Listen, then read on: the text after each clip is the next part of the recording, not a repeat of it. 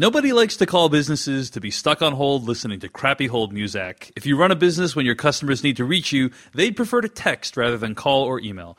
TextLine is a web-based software that lets you and your customers exchange text messages. When you sign up at textline.com, you'll get a new business phone number in your local area code that your customers can use to text you and your team.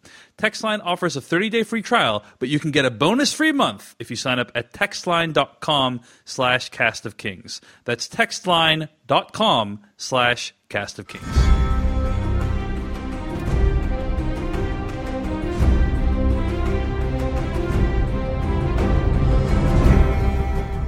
Hello, everyone, and welcome to A Cast of Kings, an unofficial podcast about the HBO original series, Game of Thrones. I'm David Chen, and I haven't read most of the books in George R.R. Martin's A Song of Ice and Fire. I'm Joanna Robinson. I've read every book in George R.R. Martin's A Song of Ice and Fire. Not that it matters this season, but welcome to the show, ladies and gentlemen. It matters. Oh, it does matter. It does matter. We're going to talk about that in a second. But if you're just tuning into this podcast for the first time, what we do here is we will discuss every episode of Game of Thrones in detail and spoil everything through this week's episode. This week, that would be Season 6, Episode 1, The Red Woman. And we will not spoil anything from future shows. And that includes anything from the next time on preview on HBO. It also includes anything from future books or anything you might know from the books. Now, Joanna Robinson, this series has theoretically surpassed the books in terms of the timeline. So what possible spoilers could there be? Well, I'm glad you asked, Dave. We've had this question over on our Facebook page. Our policy has always been no book spoilers, and that's a little foggier this season, I think. And I will just say I know that Game of Thrones is going to be revisiting old book stuff. And I still consider that a book spoiler. So that's so you're saying stuff in previous books that has not made its way onto the show yet, right? Right. They're going back a little bit. And so I'd say that's a book spoiler and not on the table. And also, production spoilers, around meeting set photos, casting news, that kind of stuff. That's ramped up to a higher level this year than ever before. It's probably because of the whole Jon Snow situation. So that's off limits too. Mainly, think of Dave as your, just really innocent, sweet friend that you want to protect from the world. And don't spoil him about anything, please. Well, thanks so much, Joanna Robinson. And yeah, of course, you're talking about basically what people email into us at acastofkings@gmail.com, and also comment at facebook.com/acastofkings. Those are the best places to reach us. So again, facebook.com/acastofkings, where you can comment on every single episode of this podcast, and also our email, acastofkings@gmail.com. Really appreciate all those emails. One question I wanted to ask you before we get these festivities started today, Joanna, is, I read somewhere on the internet about how one of the reasons this season is so disappointing for book readers is not simply that they can't be smug anymore, which is what I always assumed, but rather that a lot of book readers still find the book to be a superior work of art than the show, and thus being spoiled about book plot points before they can actually read the book is incredibly disappointing to them. Do you share this opinion?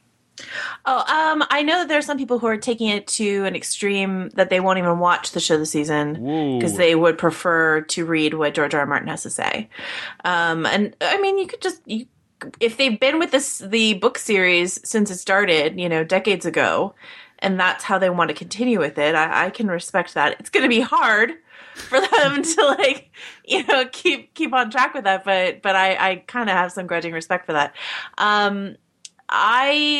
I think that sometimes the show is better and sometimes the book's better, and we're going to be talking about that in this episode specifically with the Dorne plot line, guys. But Wait, I don't know how that plot line could be improved in any way, Joanna. So I will tell you, I promise. But yeah, it is interesting. It's going to be interesting to read George R. R. Martin's books because I take everything anyone involved in this production says with a bag of salt, but painful. What both Martin and Weiss and Benioff, the showrunners, have said is that the seasons are just going to continue to diverge from the books. And so just because something happens on the show doesn't mean it's going to happen in George R. R. Martin's books. I really don't know how true that is, but I will be intrigued to see how different these two stories end up being. Yeah, it should be really interesting, and hopefully George R. R. Martin can finish that book in the near future, so book readers don't have to be too far behind when the show heads into season 7. Anyway, I think that's all we have for pre-show stuff. So the only other thing I wanted to mention is just that we are so incredibly grateful to our Kickstarter backers for backing us this season. It is amazing, Joanna. I was just going to say, like, I'm not no exaggeration. It is amazing the amount of support that listeners have shown for this podcast, and we really appreciate it. And so just want to say, without you guys, we wouldn't be doing this show. Thank you so much. It is so incredibly gratifying that you're willing to support us and all the work that we put into this. So we have a few sponsors this season, but primarily it is the listeners that are making this podcast possible. So thank you so much, and we look forward to reading and occasionally butchering your names in thanks on this podcast. So let us dive straight into this episode 1 from season 6, called "The Red Woman." And we used to make a lot of hay out of like what happened in the opening credit sequence. This episode, nothing special, right? Just a lot of places we've already seen. I don't think there's anything new, was there? Not that I noticed. Yeah. No. Yeah, so everything kind of standard, and head right into a really impressive continuous shot at Castle Black that kind of goes into the area where Jon Snow was brutally murdered, perhaps rightfully so, by awesome children like Ollie. So it begins already. I made this. So those of you who've listened to this podcast for a long time know that Joanna and I championed different subreddits. My subreddit was ollierules.reddit.com, and Joanna's was Fuck Ollie. And Fuck Ollie, shockingly, got more readers and subscribers. I posted something in Ollie Rules last night. Oh, did you? I did. Here's my post in the Ollie Rules subreddit. Did everyone see Ollie in tonight's episode of Game of Thrones? Dude was acting like a boss, all up in that Castle Black meeting. Yeah, I was part of this, his proud look seemed to say. Ollie Rules. Am I right, guys?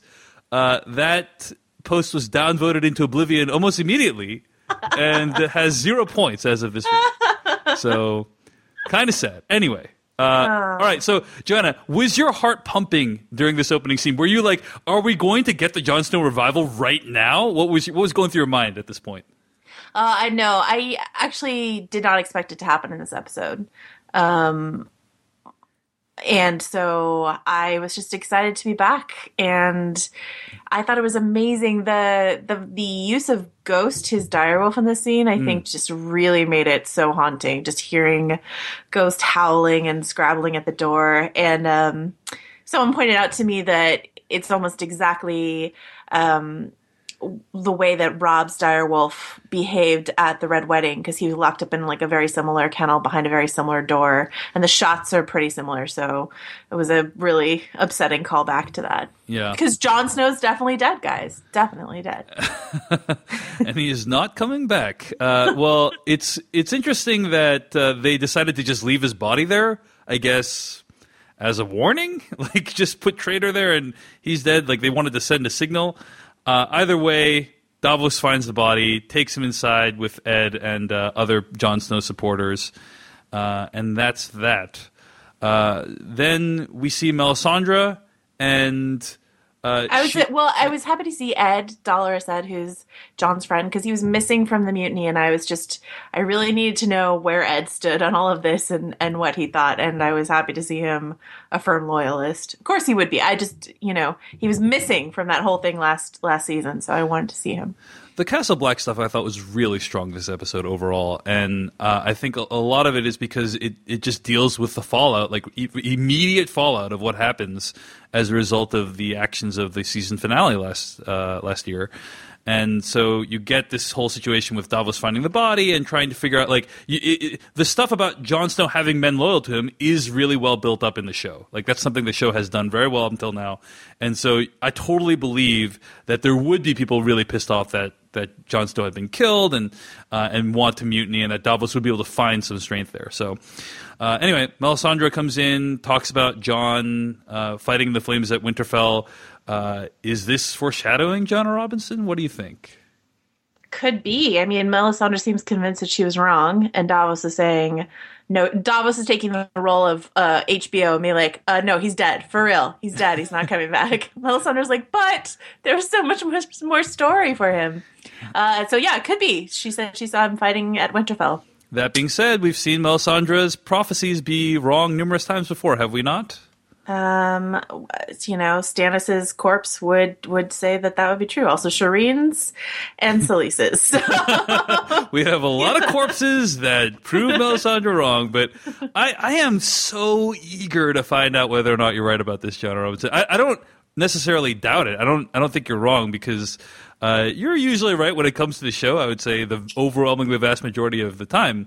But it's just following this story and whether Jon Snow's alive from the outside, quote unquote, from not being a book reader. I'm just really, really curious whether how they're going to pull this off, especially because this is what everyone is talking about around the show. So anyway, as I mentioned earlier, you have Thorne holding a council.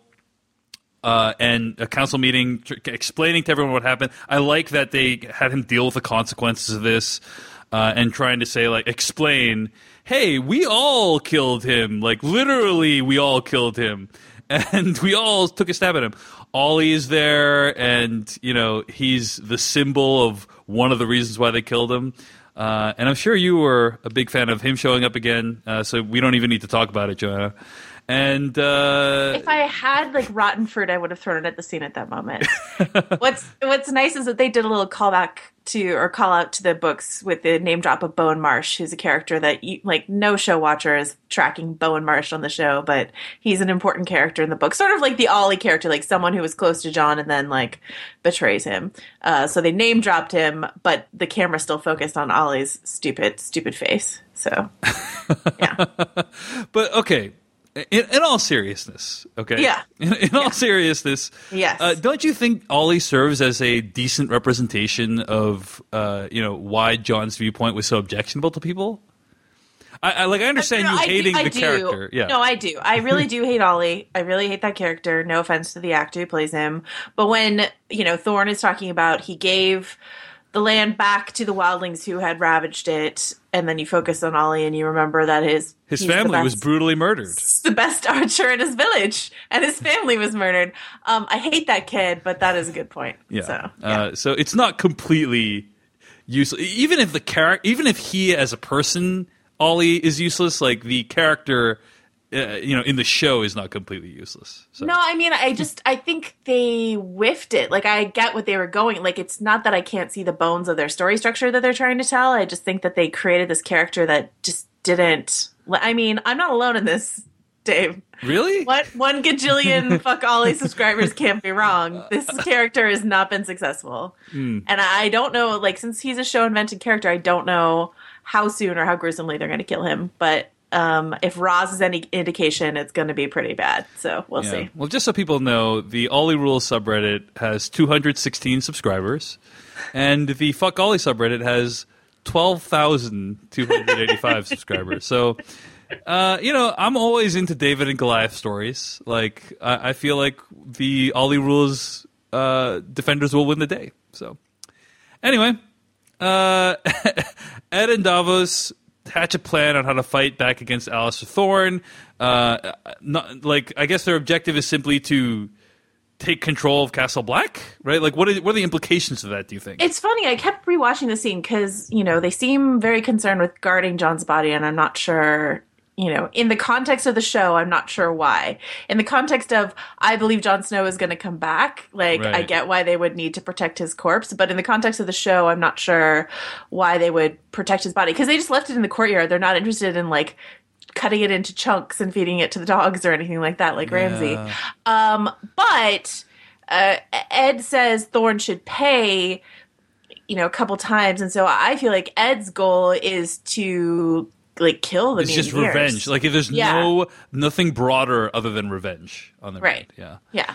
But Davos is being like smart about it, and Ed's like, everyone in this room is gonna die, and Davos is like, or how about we try to have a plan? Maybe. Yeah, that is curious why they're trying to hang on to the corpse. It does feel like something the script told them to do versus something that's character driven.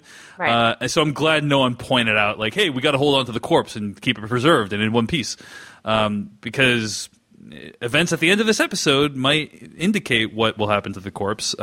So they kind of did some hand waving there, and honestly, Jonah, I think hand waving is how I describe a lot of things that happened this episode, and we can get to that. When I say hand waving, what I mean by that is they're waving their hands, and then voila, X thing is true without even needing to really explain it. No real plot holes in this episode. I would say plot gaps. Yeah. And we can get to that in a bit. So we cut to Ramsay mourning Miranda, who has been killed by Theon last year. And he has this actually quite touching speech about how he first found her. Sorry, really quickly. Ed says he's off to do something. What do you think Ed is off to do? So Davos says, you're not the only ones loyal to Jon Snow. Right. I think who he's implying is that the wildlings whose lives Jon Snow saved at Hardhome also owe a debt to Jon Snow, and so I think he's going to go get the wildlings. But you're right, that was never explicitly said on the show. So that would be my guess, too, right? That he's going to get the wildlings. Reminder that the wildlings have a giant also, presumably still with them, maybe. I don't know. So then the odds are Thorne and his like men with their crossbows. And then on Jon's team, you have a direwolf, a witch, a wildling army, and some giants. So I think I know who my money's on. If Ed gets back in time, I think Team Jon Snow is looking good. If Ed gets back on time and Melisandre like snaps out of her bummer, then their team is strong. So. Do you know what happens with the Jon Snow storyline at this point? You don't, right? No, not specifically. No. Okay. Wow. This is so exciting, Joanna. We're both in the same place of not knowing things. No, that's not true. I know plenty. I just don't, Oh, you're just being polite when you say that. No, I just don't know some specifics. Yeah. I gotcha. Okay, cool. Well, we'll see if Ed makes it back in time with the wildlings. So yeah, as I was mentioning, we cut to Ramsay mourning Miranda, and he gives a very touching speech that makes us realize, hey, sociopaths can have feelings too, kind of, before suggesting that she gets fed to the dogs, because you don't want to waste that good meat out in the wintry wilderness there. Then Roose Bolton has a conversation with Ramsay where he's pretty pissed that Sansa and Theon are gone, or mostly Sansa, because she was supposed to bear Ramsay an heir. And if that didn't work out, then the fallback plan, or vice versa, was going to be that Roose Bolton and Lady Walda had a baby together that they hope was going to be a male heir, right? That's close. Okay. I will say that they needed a Stark, like specifically a Stark, to legitimize their claim to Winterfell, right? So Sansa was really valuable for that. And yeah, if Ramsay had a child with Sansa, then that child would be a Stark-ish, and that would further cement their claim. Yeah. Roose having a baby with Walda is him mentioning that is like him threatening Ramsay, because he's legitimized Ramsay as his heir, but if he has a son with Walda, like that guy, that male heir could be, actually take on the Bolton fortune. So it's not so much like that's the fallback plan. It's like that's Ramsay's worst nightmare. Right. Walda has a male baby. Gotcha. Yeah. I did understand that. Sorry if I didn't convey that correctly. But okay. Yeah, he gives him that very apprehensive look at the end. Ramsay looks at him and is like, "Oh, you're threatening me. I guess I better get that woman back so we can get that heir going," right? So I did understand that. But the Walda Bolton unification heir situation would just not be as strong as the Bolton Stark, heir situation. Correct? Right, just because, as they mentioned last season, there are a bunch of northern houses up, around Winterfell, between Winterfell and the Wall, that sort of thing, that are loyal, that will only respond to the Starks. We saw that Stannis was trying to rally houses last season, and they said, you don't have a Stark, which is why he wanted Jon Snow fighting with him, part of the reason why. They were like, you don't have a Stark, so we won't follow you. Like, they're very loyal to the Starks despite the fact that the Bolton banner's flying over Winterfell. So Gotcha. So then the show does some hand-waving here, Joanna, and we cut to Theon and Sansa already on the run. And I guess, hey, they survived that huge jump, you know? Like, is it... there were pillowy snowbanks around the Winterfell. It's literally exactly the same distance that Miranda fell, and she died horribly. But Miranda fell on cobblestones, yes. and they fell on soft snow. Yeah, I guess that explains everything. So, anyway, fair enough. Theon and Sansa, they're on the run, and they have this really touching moment where they embrace, and Theon says, hey, I'm going to go distract them, you run away, and...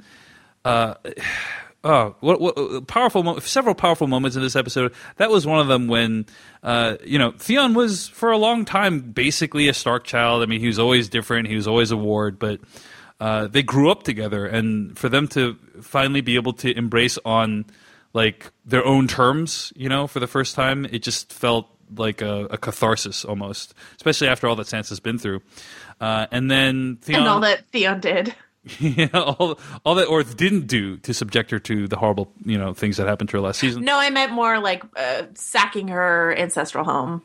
Oh, that yeah, stuff. That stuff, and then burning those innocent people. Yeah, and, Well, no, but it was touching. I thought it was touching to watch them embrace. It's like watching Theon's humanity come back, and to watch him sort of slip into. We'll get into this a little more, but almost like an advisor role for Sansa, it seemed like, because as much as he's like in the lead, helping her, telling her about the dogs, stuff like that, he's still like, she still seems like the lady and he the servant, And so to watch him do that with her and remember sort of, he had kind of that role with Robb Stark in the earlier seasons, it's very touching. So then Theon goes, sacrifices himself, and the only way they could have gotten out of this situation is Brienne and Pod coming to save the day, and they do. And I thought the fight scene was pretty good, actually. I feel like Pod's been training. Yeah, I feel like the entire time Brienne was watching that candle, Pod was working on his mounted fencing skills. Yeah, he did a good job. He did a good job. Brienne owns everyone, as we love seeing her do, and so that's pretty cool. And then offers her kind of services to Sansa, like her loyalty. They do this kind of knight oath, the Westerosian equivalent of a knight oath thing, right? Where it seems like there's a script for both of them, and Sansa doesn't really know the script and needs to be reminded of it, and.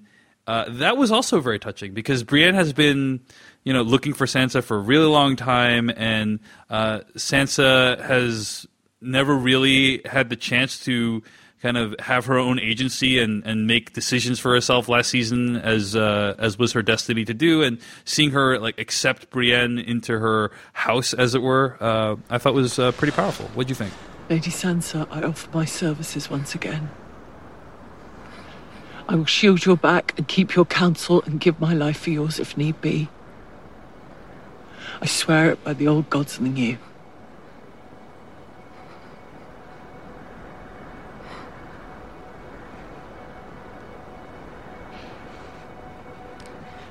And I vow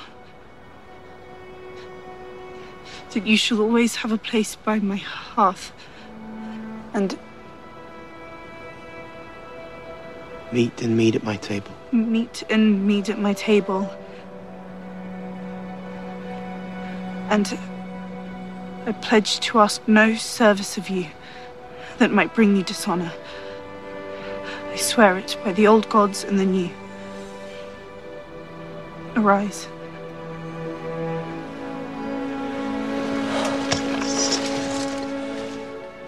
Yeah, so this was you mentioned that this sounds like a vow that's used a lot. We saw Catelyn and Brienne. It's not identical, but they did a very similar vow back in season 2, episode 5. So yeah, to watch Sansa do stuff her mother did is just really emotional. Was very emotional for me. But also to watch Sansa be surrounded by Theon, who we feel is just genuinely on her side, Pod, who's just sweetness and lies personified. Brienne, who's been trying her damnedest to help Sansa. You know, she's been stuck at King's Landing with evil people plotting against her, under the guide of Littlefinger, who's the worst, over at Winterfell with the Boltons. Like, to see her finally surrounded by good guys was so uplifting. Very gratifying, Yeah, really great. And yeah, that's all I want to say about that. Oh, some people are wondering, when Brienne went to fight the Bolton men, where all of Ramsay's dogs went. That was one of the plot guests. It is a good question. Yeah. So Ramsay and his men had a bunch of dogs with them. Yeah. And they show up, and then when Brienne fights them, she doesn't kill any dogs. You know, so where'd the dogs go? There was actually a thread on the Game of Thrones Reddit that goes into each of these quote-unquote plot holes and essentially justifies all of these decisions. The justification for that decision was, hey, we've never, Ramsay had trained these dogs to run after prisoners and kill them, but they'd never been in a real fight before, probably, and so when the going got tough, they probably just ran away. I think that's just entirely not true, because we've seen those dogs rip a girl apart before, so... Well, but that's the thing, Joanna. She was completely helpless. Like, they never faced anyone like Brienne. They ran off the entire, like, all of Theon's sister and all the Ironborn men. Like, the hounds chased them down to the shore. That's how ferocious they are. I am less bothered by the dogs going away and more bothered by, like, how did Brienne know to find Sansa there? I guess she's just really good at tracking.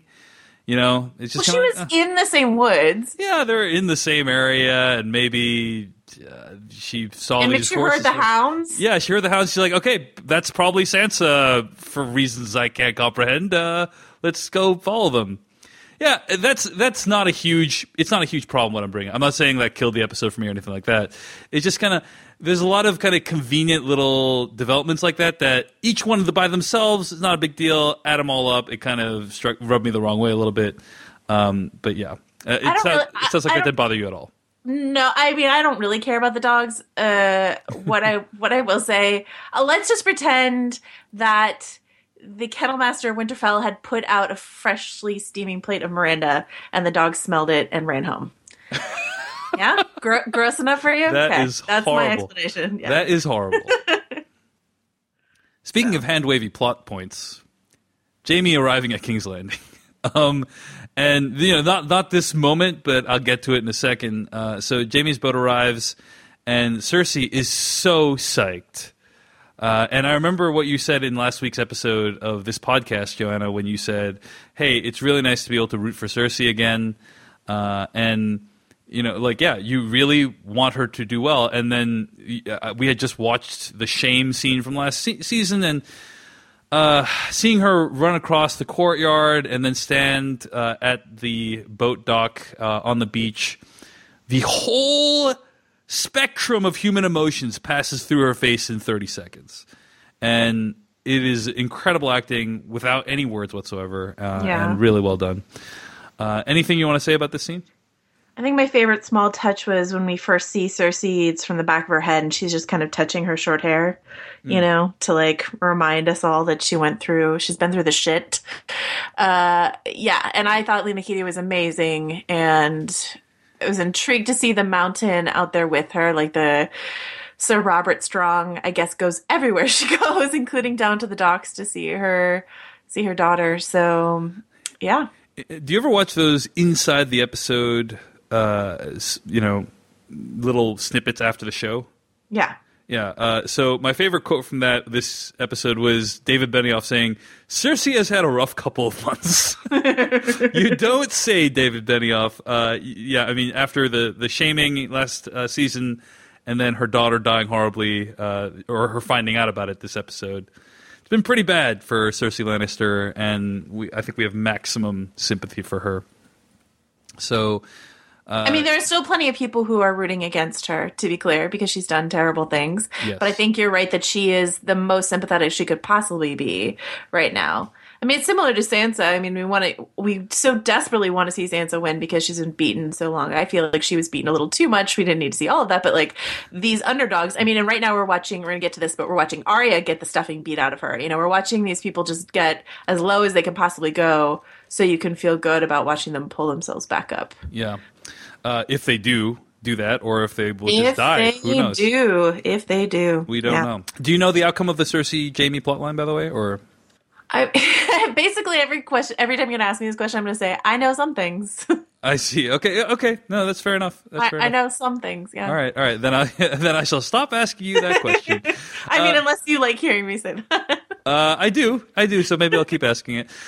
So then Cersei and Jaime have this conversation about their mother and about the prophecy, and Cersei says, like, hey, it's okay, like, you couldn't have done anything because the prophecy from last episode, season 5, episode 1, declared that she would lose all of her children, and that has come to pass, right? Gold will be their crowns and gold their shrouds. Tommen is still alive. Yeah. So I forget, did the prophecy say all of the children would die? Like Tommen is also doomed as well? Okay, gotcha. Yeah. According to prophecy. Well, so far so far that prophecy is batting 100%. So we'll see how that plays out for Tommen, who we don't meet this episode actually. So and then Jaime has this moment where he's like, "Hey, we're gonna get those guys back." Any thoughts on this scene? I thought it was very good. I mean, you're really on Jaime and Cersei's side. That's what makes this show so brilliant. You've seen these people do horrifying things, and now you're rooting for them. It's amazing feeling. It's interesting. The Jaime going to Dorne last season, there was that whole part with Bronn where he was talking about, the woman he loves, and we knew and Bronn knew he was talking about his sister. And I think I'm just rooting for Jaime not to be in this relationship anymore. So to see him solidify his bond with Cersei, that's not my favorite move for him. Like, sibling support, sure, but the rekindling of the Lannister love flame, I'm not sure I endorse. Well, I'm going to take a bold statement. Incest, not so much. That's my bold, statement. Too far, Joanna. That's how intolerant. I'm going to skip forward a little bit just because the plotline is related. We cut to Ilaria Sand and Prince Doran. They're kind of having this lovely chat in the courtyard. It's all very civil.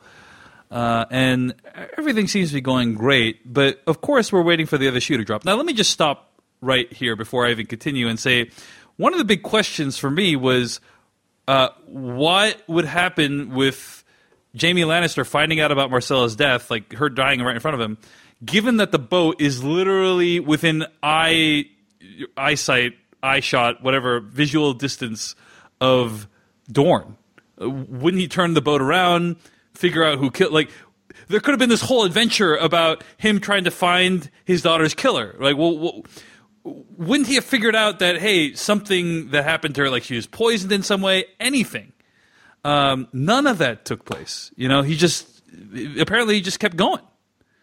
Well, I had to tell you this much. The last thing I wanted was for Jaime Lannister to go back to Dorne. So, but you understand why I might be a little baffled by that, right? Like that. Yeah. Like they just left, and then all of a sudden his daughter mysteriously dies. He's not going to stop the ship and turn it around.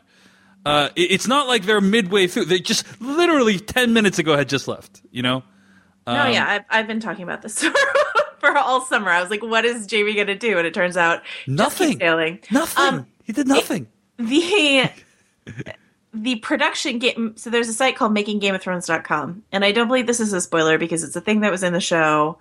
I don't think they're ever going to actually show it, but the scroll that Prince Doran gets, which is actually from Jaime Lannister, is on this production diary, and it has words in it that actually help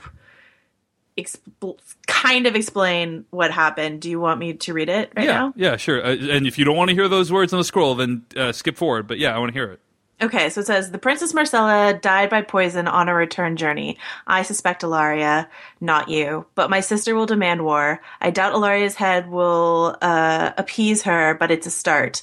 Along with your nieces. Your son cannot stay in King's Landing. I'm sending him back on the same ship. Well, that definitely would have helped with the explanation of what the hell Tristane was doing. Yeah, but like the sand snakes appearing on the boat, which is in King's Landing Harbor, and Tristane's in the belly of the boat that Marcella died on, and the sand snakes appear and they kill him. Special effects are really cool. The dialogue was terrible, but everyone watching the show, almost everyone watching the show, is like, "Wow, where are they? What the fuck is happening? How right are now? those women there when they were on the docks on Dorne last time we saw them with Ilaria and Tyene? Like, how did this happen? Yes, of course there are explanations. Yes, they could have caught the next boat to King's Landing. Yes, maybe Tristane has been sitting in that boat in the harbor for a couple days, giving them time to get there. Yes, maybe they have ninja skills and they crept on the boat. But there's just a gap there in the storytelling that made it messy. Yeah, not like I said, not a plot hole, plot gap. Yeah. And Angry Joetta is my favorite Joetta. I hate this Dorne stuff. The Dorne stuff is pretty atrocious. So you're jumping ahead a little bit, but basically, Prince Doran reads that scroll, which I think is like a fun little production Easter egg. I don't think that explanation was ever meant to appear on the show because it raises a lot of questions itself, like how did Jaime know it was poison? And if he did know it was poison, why didn't he turn the ship around? Like all these questions that the show is not ready to answer. So, I think that's a fun little Easter egg for the production thing, but I understand why they didn't put it in the show because it just raises all these things. So then Prince Doran reads it, and before he can even react, they kill that guy, his big bodyguard. What's his name? Ariel Hota. Which is a very ignominious death for that guy. Preposterous. There have been like a couple great book warriors that were never that great in the show. Like Ariel Hota really only held an axe all like season. He got in one fight. He didn't do much, right? He looks badass, but he didn't do much. So you're forgiven if you don't know that he's like a really impressive fighter. But you are not for. I mean, you are reasonable for concluding that he should not have been killed with like a pocket knife. He should not have been felled by a spoon. It's.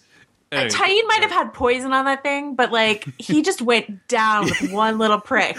Like that is the fastest acting poison, and I could not believe that. I could not believe Tyene took down Ariel Hota with one tiny little stab. Not even a fight. It wasn't even messy. Couldn't she have like spider monkeyed on his back and like choked him, like something, a little effort? I'm just saying. Yeah, agreed. It was pretty bad. And then, but that's not where the baffling decisions stop, Joanna. Nope. So Ilaria is saying, hey, the people of Dorne, they don't believe in your leadership anymore. That's news to us. Like, we have no idea. Is that hinted at in the show at all? No, I don't think in the show very much. Except for the way the guards don't stop her. Yeah, and they're all looking at... Well, yeah, obviously, I mean, like, I'm saying previous to now, has it been... No, I mean, I don't think so, no.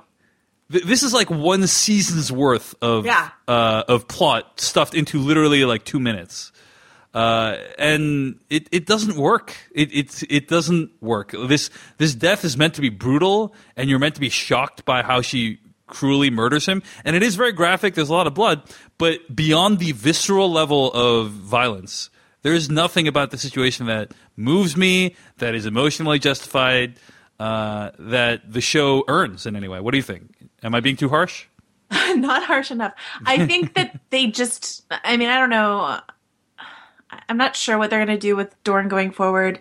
There's some book stuff that they could still wrap in. I don't know. But it kind of feels like they knew that everyone hated Dorne last year, and so they just murdered Dorne in front of us. Because this is not book stuff at all. They, they just killed these two characters. It's crazy that they did this. And the worst part is the Prince Doran, Alexander Siddig, because I'm going to say this because I don't think that it spoils any direction that they could possibly go. But to say that, Ilaria calls him out for being too passive and not doing anything. But what you find out in the books is that the whole time Prince Doran was plotting like he had patience, he was calculating, and the sand snakes are, violent and impetuous, and he was plotting, and he's got like a couple great speeches about how he's had this plan this whole time, and we're just not going to see any of that. So someone tweeted this at me, and I'm sorry I don't have the attribution right now, but they were like, it's bold storytelling to take a character from the book who pretends to be boring and just make him actually boring in the show and murder him and just cut his plot off. And I don't know if they're not going to give some version of it to Ilaria, because Ilaria certainly hasn't been scheming something for years and years and years. So it's just, the Dorne thing is a mess. In the best possible scenario, they're done with it, but I don't think they are. So, well, yeah, and then the indignities continue when Obara and Nymeria show up to kill Trystane. And like you said, where are these people? So the answer is they're in the boat in the King's Landing harbor. Trystane is there painting the little eye thing, presumably for Marcella, right?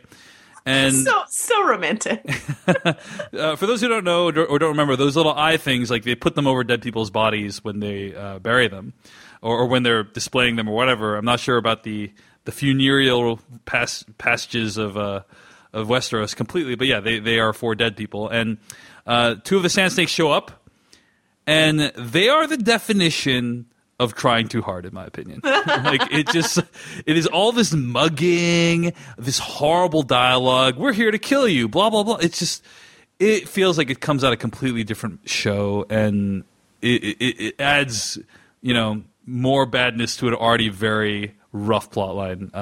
What did you think of this scene? Yeah. Like I said before, I thought the special effect of the spear going through Trystane's face, yeah, that was pretty good. Was pretty good. Yeah, that's my highlight. Well, here's the thing, John Robinson. You know what could have prevented all this? Like what could have helped all these people out? What's that? Texting. You know why? Because a lot of the misunderstandings in this show come out of people not having information. I mean, they have ravens in the show. But they don't. Raven is so slow. And apparently they don't have ravens on the boat, and we'll get to that in a bit. But yeah, I mean, texting is a great way to communicate because it's fast. You can do it surreptitiously. So if you're in a high council meeting and someone's texting you that the dude next to you has betrayed you, you can look at the text without like even endangering yourself.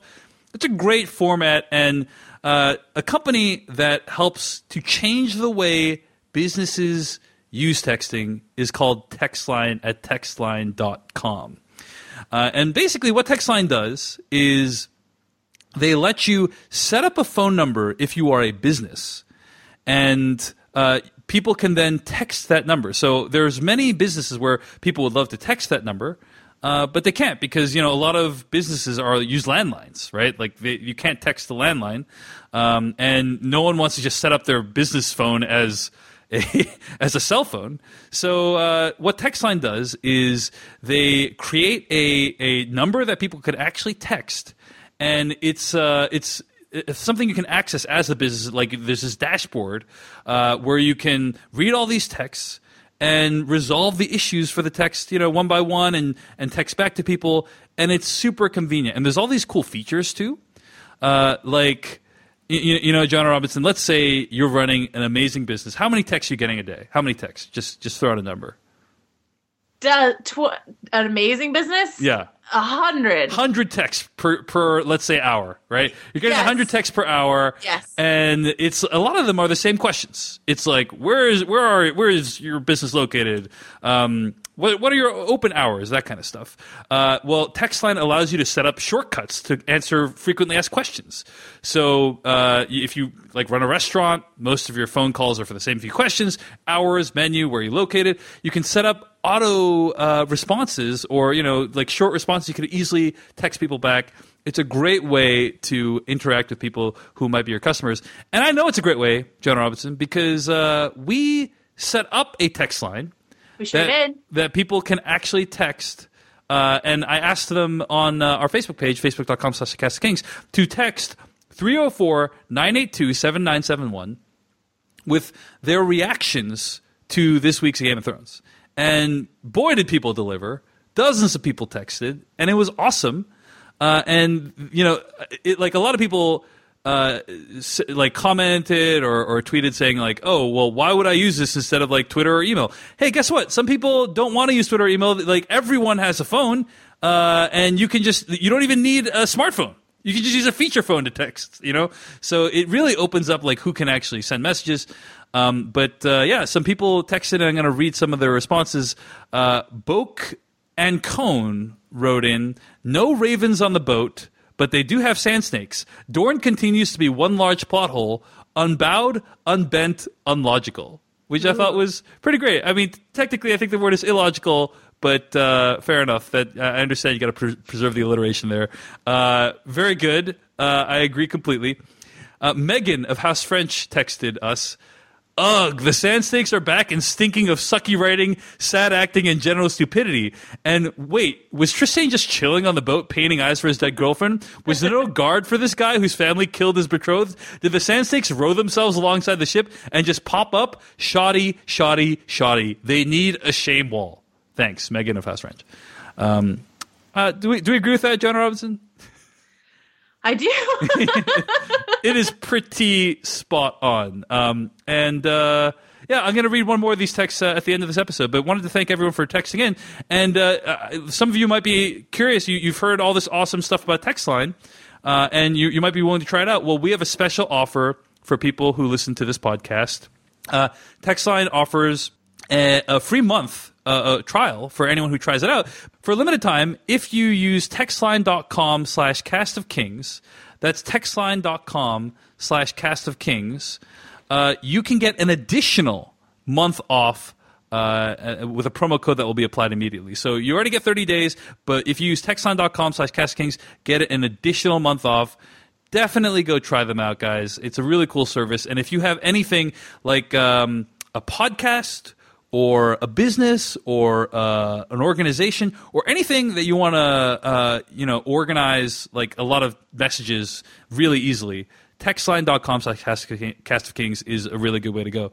John Robinson, you've used this service, right? You popped on, checked it out. Pretty cool, right? I did. It's really great. I really, really loved it. Because it organizes all the texts and you can mark when you resolve something. The interface.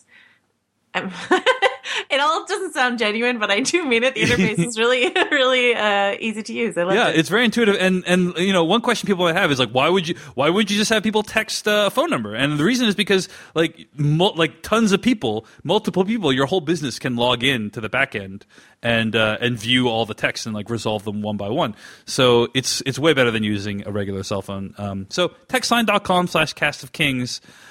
Really appreciate them sponsoring this podcast this season. And feel free to send a text to 304-982-7971 if you want to share your opinions. We may read them on later episodes. In addition to TextLine, Kickstarter backers also help make this episode possible. And we got to thank a bunch of people, right, Joanna? We are, you guys. I've been staring at this one name for 5 minutes, and I haven't cracked it yet. So I see which name you're talking about, and it is pretty. Do you? Tough. I think so. Are you sure? I think so. Go ahead.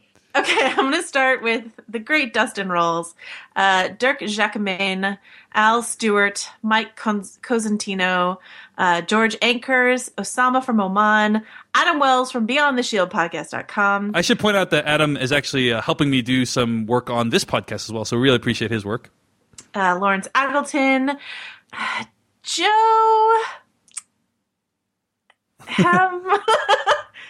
Joe Liver Sedge, Liver Chedge, Liver Kedge. Yeah. I don't know. Liver Sedge. That sounds right. Yeah. I can't crack this one. Yeah, okay. The pronunciation guide was a little confusing, but yeah. Okay. Nick Colbert, Zach Flanagan Frankel, Chris W, Sean Welsh, Jessica Pippin, Emer Ryan, Benjamin Jacoby, Elias Dorve. He said say it how you want, so I made it French. Michael Horton, Jesse Jackson from Set Lusting Bruce, Ryan Anderson, Corey Etienne Gagne, Onkar Gill, Dan Jenkins, Brian Myers. Thank you all, and thank you especially for the people that we've been reading for like 4 years. Yeah, so. These people are awesome. There's been a bunch of repeat customers, quote unquote. Thanks to Svein Erik Freisa. That's my pronunciation. I'm sticking with it. It's great. Edward Kelly, Anne Moreau, Mark Rodriguez, Robin Suter from Switzerland, Enola Z, Nathan Hale Sargent, Nils Hermans, John Mitchell, Swerir Sigfussen, Jamil Payne, Hamish McIver, John Davenport, Gigi Agis. Oh, that's horrible. Sorry. Gigi Aegis. Aegis? Yeah, Aegis. Dominic Waite. No, Dominic Witt. Yeah, Dominic Witt. Yes. Joey Zimniak. Frank Roan. Megan Sassman. Aaron Morgan. Trey Smith. Evan Zeller. Mick Swagger II, The Mickening, and Vito Salvaggi. Thanks so much to all of our Kickstarter backers. Thanks to textline.com /Cast Kings for sponsoring us and making this episode possible. And Joe Liversedge, if you want to give me some feedback on that name pronunciation, you just let me know. Yeah, and we should also point out, this is a great opportunity to point out that, by the way, please fill out your Kickstarter survey, those of you who backed us and want us to read your name correctly or incorrectly. We'd really appreciate it. So I sent out a Kickstarter survey asking you to pronounce your name, how to pronounce your name, and please respond to that so we can get going on that. One other thing I wanted to mention, a few other people backed us for Kickstarter stuff. We will be in touch for the personalized Skype calls and the bonus episodes. So sit tight. We're just trying to get through this season, and then we will get to fulfilling your rewards with all speed. All right. So a few more scenes from this week's episode of Game of Thrones. I skipped a scene where the Septa was reading to Marjorie from the Westeros equivalent of the Bible. And can you remind us what crimes Marjorie was accused of from last season that she's kind of in jail for now?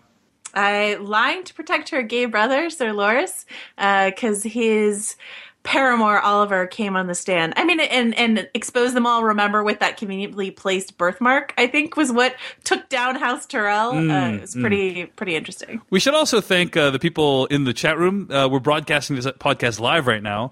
And we'll generally be doing that on Monday nights if people want to tune in. Follow us on Twitter. We'll tell you our Twitter names at the end of the episode if you want to tune in. But yeah, thanks to people in the chat room for helping us out with that one. But yeah, Marjorie in trouble for perjury, and she is in the situation that Cersei was in last season. One of the interesting parts of this episode and also all this High Sparrow stuff is kind of seeing how these people behave when they are brought so low. Like we've seen them in the finest of garments for the entire show's run, and then seeing them laid low like this and seeing how they behave is really fascinating. Marjorie demands to see her brother. She demands to be let loose because she's the queen, and High Sparrow comes in and says some ominous stuff to her, basically saying like, "Hey, you still have you've already admitted to some sin. You've said no one's perfect, but you still have a long way to go." Do you have any? If assuming you don't actually know the outcome, do you have any thoughts on what he means by that or what his intentions for her are? I get no comment. All right, fair enough. I understand what you're. I'm reading you loud and clear, Joanna. So anyway, then we cut to Meereen. Varys and Tyrion are walking the streets and talking about how, man, this city feels deserted, things don't seem to be going right, and they see this graffiti on the wall that, I don't know about you, Joanna, it just ripped me right out of the show. What did you think of this graffiti? The graffiti, I think, because it's in English? Well, firstly, because it's in English, and secondly, because it sounds like a kid wrote it. It's what is it? It's like maybe a kid did write it. Have we seen Ollie this whole episode? No. So I'm just saying, maybe he's besmirching the walls of Meereen as well. It says, kill the masters, and then Misa is a master. So it's like a rejoinder to that. I just thought it sounded a little bit, the syntax just sounded a little off to me. But yeah, I don't know. Just a very, very minor issue. Other things happen with Tyrion and Varys talking as well. We see one like a male equivalent of Melisandre, basically preaching the word of the god of fire, right? Rolor. Yeah, and then the ships are burned. There's all this commotion when the ships are burned, and no one's going back to Westeros anytime soon. Which for me was kind of an anti-moment, just because I had no, like, people take so long to move from place to place in the show. I never thought that it was even remotely possible that they were going to be heading to King's Landing. But yeah, what did you think of this whole scene between Varys and Tyrion? I thought it was pretty ridiculous to think that they could walk through the town and not be recognized, given Tyrion's stature. Mm-hmm. That was like a pretty shoddy disguise. I liked to see how much how much Tyrion thinks he knows and how much Varys actually knows. I thought that was interesting. I'm curious to know who is watching them, right? Because we get a point of view shot through like a grate. And yeah, Dany's fleet is toast. So as Tyrion said, I guess they're not going to Westeros anytime soon. Right, Westeros. which theoretically they would do if they're going to seize the throne, right? Right. And I mean, that's what Tyrion was trying to talk to Daenerys about in terms of what are you doing here? Yeah. Yeah. All right. So, speaking of marine-related stuff, we have Jorah and Dario looking for Dany, and they find the ring. We also see Jorah's grayscale is worse from last season. He was attacked by those stone men. Goat? Ram. Think our friend got him. Don't know anything else that can melt a ram's horn. We're on the right path, then. Perhaps she's tired of being queen. I don't think she likes it very much. She's too smart to like it. Maybe she's flown somewhere else, somewhere far away from men like us. I've been all over the world. There's no escaping men like us. There's no escaping her, eh? Keep coming back. Why? You know why? Isn't it frustrating? Wanting someone who doesn't want you back. Of course it is. You're a romantic. I admire that. Sometimes I look at you and I think, so that's what I'll be like when I grow old. If you grow old. If I grow old. I hope I do. I want to see what the world looks like when she's done conquering it. So do I. I don't want to sound too negative on this episode, and hopefully you guys are still hearing me say my glowing things about Brienne and Sansa, but this dialogue between Jorah and Dario was so stilted. When it's like, hope I live long enough, can't wait to see her conquer the world. Me too. I mean, it was so weird. It was really weird. Those are great actors, and I don't know, maybe it's hard to do dialogue on horseback. I don't know what to tell you. It didn't really bother me as much. I actually thought that moment was nice when he said, like, you're like an older version of me. You know, I thought that was pretty amusing. But anyway, they find the ring as an indication. I think it's actually quite plausible how they find it because of all these horses, like, looping around this one location. And, yeah, that they know that she's been taken. You know, so they got to go find her. That was also similar to like the Tyrion and Varys thing, where Tyrion thinks he knows things, Varys actually knows things. That's how I felt with watching Jorah and Dario, where Dario was talking a big game, but Jorah is the one who did actually all of the tracking. So, yeah, with grayscale to boot. So he's just the best, is what I'm saying.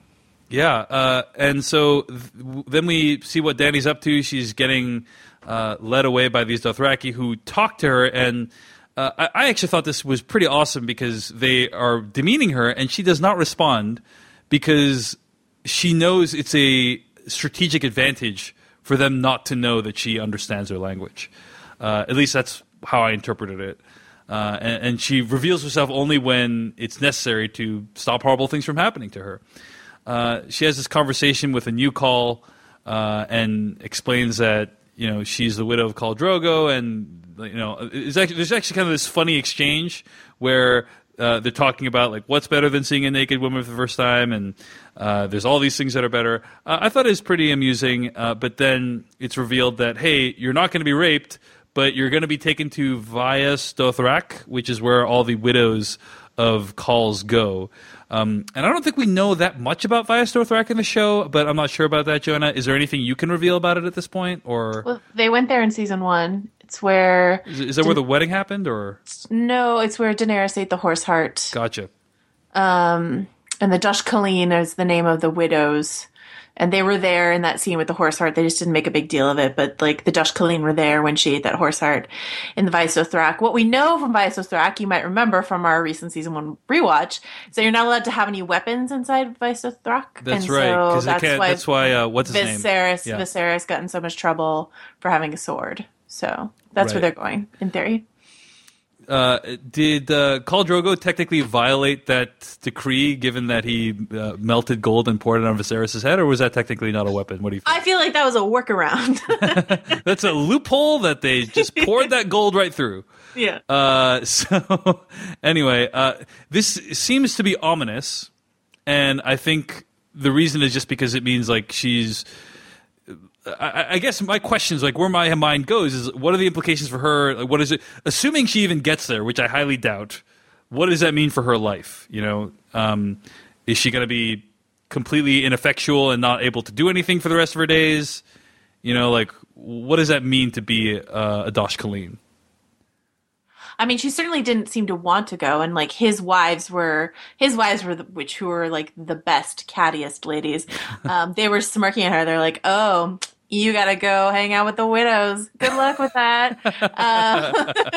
So it certainly doesn't seem like anywhere she would want to go. No. Right. And she's like, yeah, is Marine like on the way to Vaes Dothrak? Can you like drop me off maybe? She offered him all the horses ever. Yeah. He could just take her home. And he's like, not so much. No. These are our rules. Yeah. Kind of a, I don't know, not a Deus Ex Machina, but it just was like, whoa, that is a, like, did not know about that rule about the widow of a call. I don't think that was introduced until this point, right? No, it's in the first book. It's in the book. It's in the book, yeah. but not in the show. So, anyway, only 2 more scenes left in this episode. Arya and her, let's say, trainer fight in the street. Arya's completely blind. They're in Bravos, right? Is where they are? Yeah. Yeah, so she's on the streets of Bravos begging. They fight. She's probably going to come back and beat her up some more. Any thoughts on this whole plot line? It's miserable. I can't wait to see Arya, I don't know, either get out of there or elevate to the next level of her training. We don't like seeing Arya in a situation where she's getting beat up on, you know? Right, and she's right. one of the people we rooted for in the show. So, not to mention there's all this stuff with the man with no face and the people with 1,000 faces and all that stuff and just a bunch of mystical stuff with no explanation. And it just doesn't seem like they're any close to explaining what the hell is going on. I mean, we have some vague ideas of, hey, like you need to go through, like your face, the face is pretty much poisoned to you because you used it incorrectly. You're not ready to be no one yet. You're not ready to be an assassin. Maybe this is part of that training, but none of it's explained or articulated in a very clear way. I'm hoping we'll get some more clarity, but I'm not. I don't think it's very likely. So, and finally, the final scene of this episode that's very talked about is Alistair Thorne comes and confronts Davos and Jon Snow's men. They say, "Come out, you know, with your hands up, and you'll all live." Davos is doubtful that that's going to happen, but he says, "Hey, we have a secret weapon, Melisandre." You forgot about Davos's whole hilarious mutton joke. I mean, Liam Cunningham is just doing such a good job as Davos. He is always, so great, yeah. But he's so great in this episode, and I think this is not a spoiler because I don't know, but I think all of us maybe should be worried about Davos just because whenever you start to really, really love and root for a character on Game of Thrones, isn't that when you should start to worry about them? That's, I swear, not a spoiler, just an observation. Yeah, I think a lot of people want Davos to be the person who becomes in charge of Castle Black, you know? I've seen that bandied about as a possible plot. But given Game of Thrones history, I think your suggestion is much more likely that he will be killed horribly just when we really think he's been an awesome character. And so Davos invokes Melisandre, and that's big for Davos, right? Because he has been opposed to Melisandre for the whole series until now, pretty much, right? And so for him to want to resort to asking for Melisandre's help, that is a huge shift. It shows. I think it kind of shows just how desperate a situation he's in and how willing he is to bend his morals. So I thought that was a nice moment when he implies, like, "Hey, we should ask Melisandre for help." And then the final. He doesn't yet know what Melisandre did. Oh, you mean with Stannis and causing Shireen. Stannis to kill Shireen and Burning Selyse. his little buddy. Yeah, that's true. That's a shoe that's waiting to be dropped. Yeah, that'll be fun when that happens. And then this final scene where Melisandre strips off her clothes and sees herself in the mirror as she truly is before slinking away to bed. This has been a much talked about scene in the episode, and I'm wondering, what was your reaction to this, Jonah? Oh man, I loved it. That was great. I mean, we should mention that she takes her necklace off, which seems to be sort of the trigger for her transformation. Well, actually, some people, intrepid viewers, have brought up that in the scene. Well, actually, Dave Chen, I wrote about this on VanityFair.com. Yeah, no. I was setting you up for that, Jonah. Okay. I was setting you up, but people have said, hey, there was a scene where Melisandre was naked earlier with Selyse, Stannis' wife, and she was still looking like Carice Van Houten. So what was up with that? Like, was it really the necklace? And Joanna, what is the reaction to that? Well, no, so sorry. I regret my salty demeanor. She, in season 4, she's in the bathtub. She does not have the necklace on, and she's naked and looking super sexy. And some people, this is actually an old theory because book readers had suspected that Melisandre was old and that her power was tied to her necklace. So when they saw that scene back in season 4, they were like, what's the deal? So being the really, really intrepid book readers that they are, they made up this scenario where if you rewatch that scene, it kind of seems like maybe Selyse is actually looking at Melisandre as she really is. And that's an entirely possible interpretation of that scene because she looks kind of horrified. She keeps kind of like staring at her in the mirror. She's like horrified and intrigued. And Melisandre's talking a lot about the flesh and what it gets her and all this stuff. So I honestly think it's just a show inconsistency, to be perfectly honest with you. Mm-hmm. But it's a fun theory to sort of explain it away. So Jonathan from North Carolina texted in a response to this final scene through textline.com. He said, the ending did not feel like gotcha shock value. I felt it. Does this give justification to all the dozens of scenes where Melisandre disrobes seemingly without reason throughout the series? Maybe, maybe not. A female character who's shown full frontal to that extent could come off as exploitive or pandering to a certain audience 5 seasons in. With this ending, though, with Melisandre fully stripping down vis-a-vis the necklace, the writers have given something human to a character that almost became comical in her ethereal, seductive preternaturality. They've given her vanity, they've given her weakness, they've given her cause for survival, and at a point in the series where so many of our heroes are at their lowest rungs, it says something that the person we feel the most for is one whom mere episodes ago, personally and with pride, brought forth the incineration of a defenseless handicapped child. End quote. Great text from Jonathan. Thanks for sending that to us. And I mean, Melisandre has had to contend with the upending of her prophecy with Stannis. I mean, it really felt like she believed in him. You know, I don't think she was acting on any level. I don't think she was manipulating him. It really felt like she bought her whole shtick. So she's confronting that. She's confronting that she just made this dude burn his daughter and you know, his wife hanged herself and then now he's dead. All that mess she did, basically. And she's looking at herself as she truly is, you know, theoretically incredibly old, like hundreds of years old or however old she is.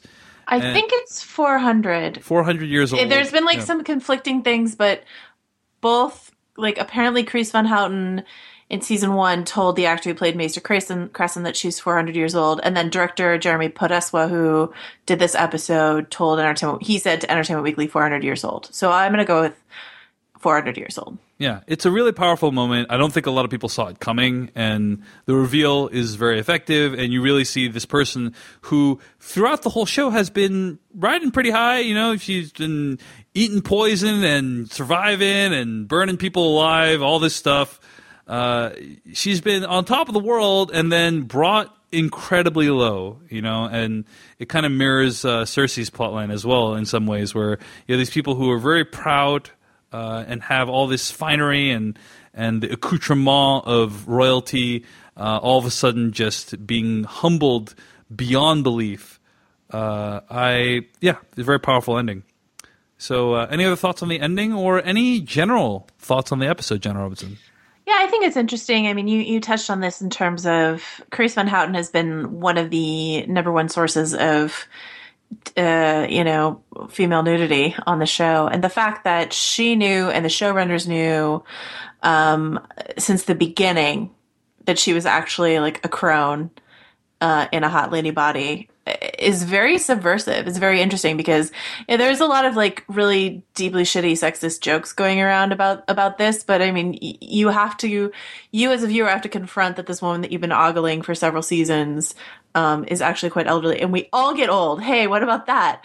And like it happens to all of us, and it just, I don't know. It's brilliant. It's brilliant to me. And I thought the special effects looked really good. You know, they put Carice Van Houten in prosthetics and a wig, and then sort of matched her head onto this actual old woman's body, and it looked incredible. Yeah, I thought it was amazing. Pretty good. Overall thoughts on the episode? Overall thoughts on the episode. I liked it a lot, except for Dorne. Right? And mostly, you know, I've heard a lot of people complaining that not a lot happened this episode. That's usually true of the Game of Thrones premiere episodes. Usually we talk about table setting. I would say, more than even table setting, I would say this is positioning certain chess pieces on the board to go in certain directions. It's also resolving a bunch of the deaths that happen very recently in the show. You know, like there's all this stuff that happened in the last episode that needed to be dealt with in this episode, I felt. That it was almost kind of a part two to last episode more than it was even setting up new stuff, I felt. But yeah, in terms of premieres, I thought it was okay. It was pretty good. Not the best of the premieres. You know, of the 6 premieres that we've had, I don't think it was the best one.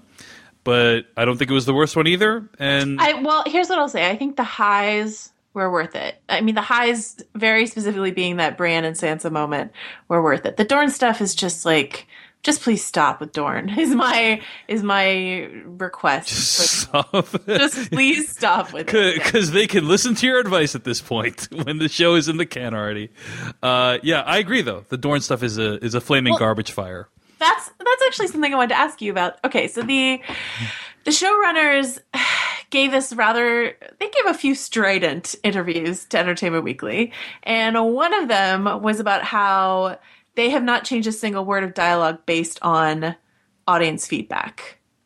And I personally, as a human, don't see how you can watch this episode and not see it as a reaction to a lot of the criticisms of last season. Examples.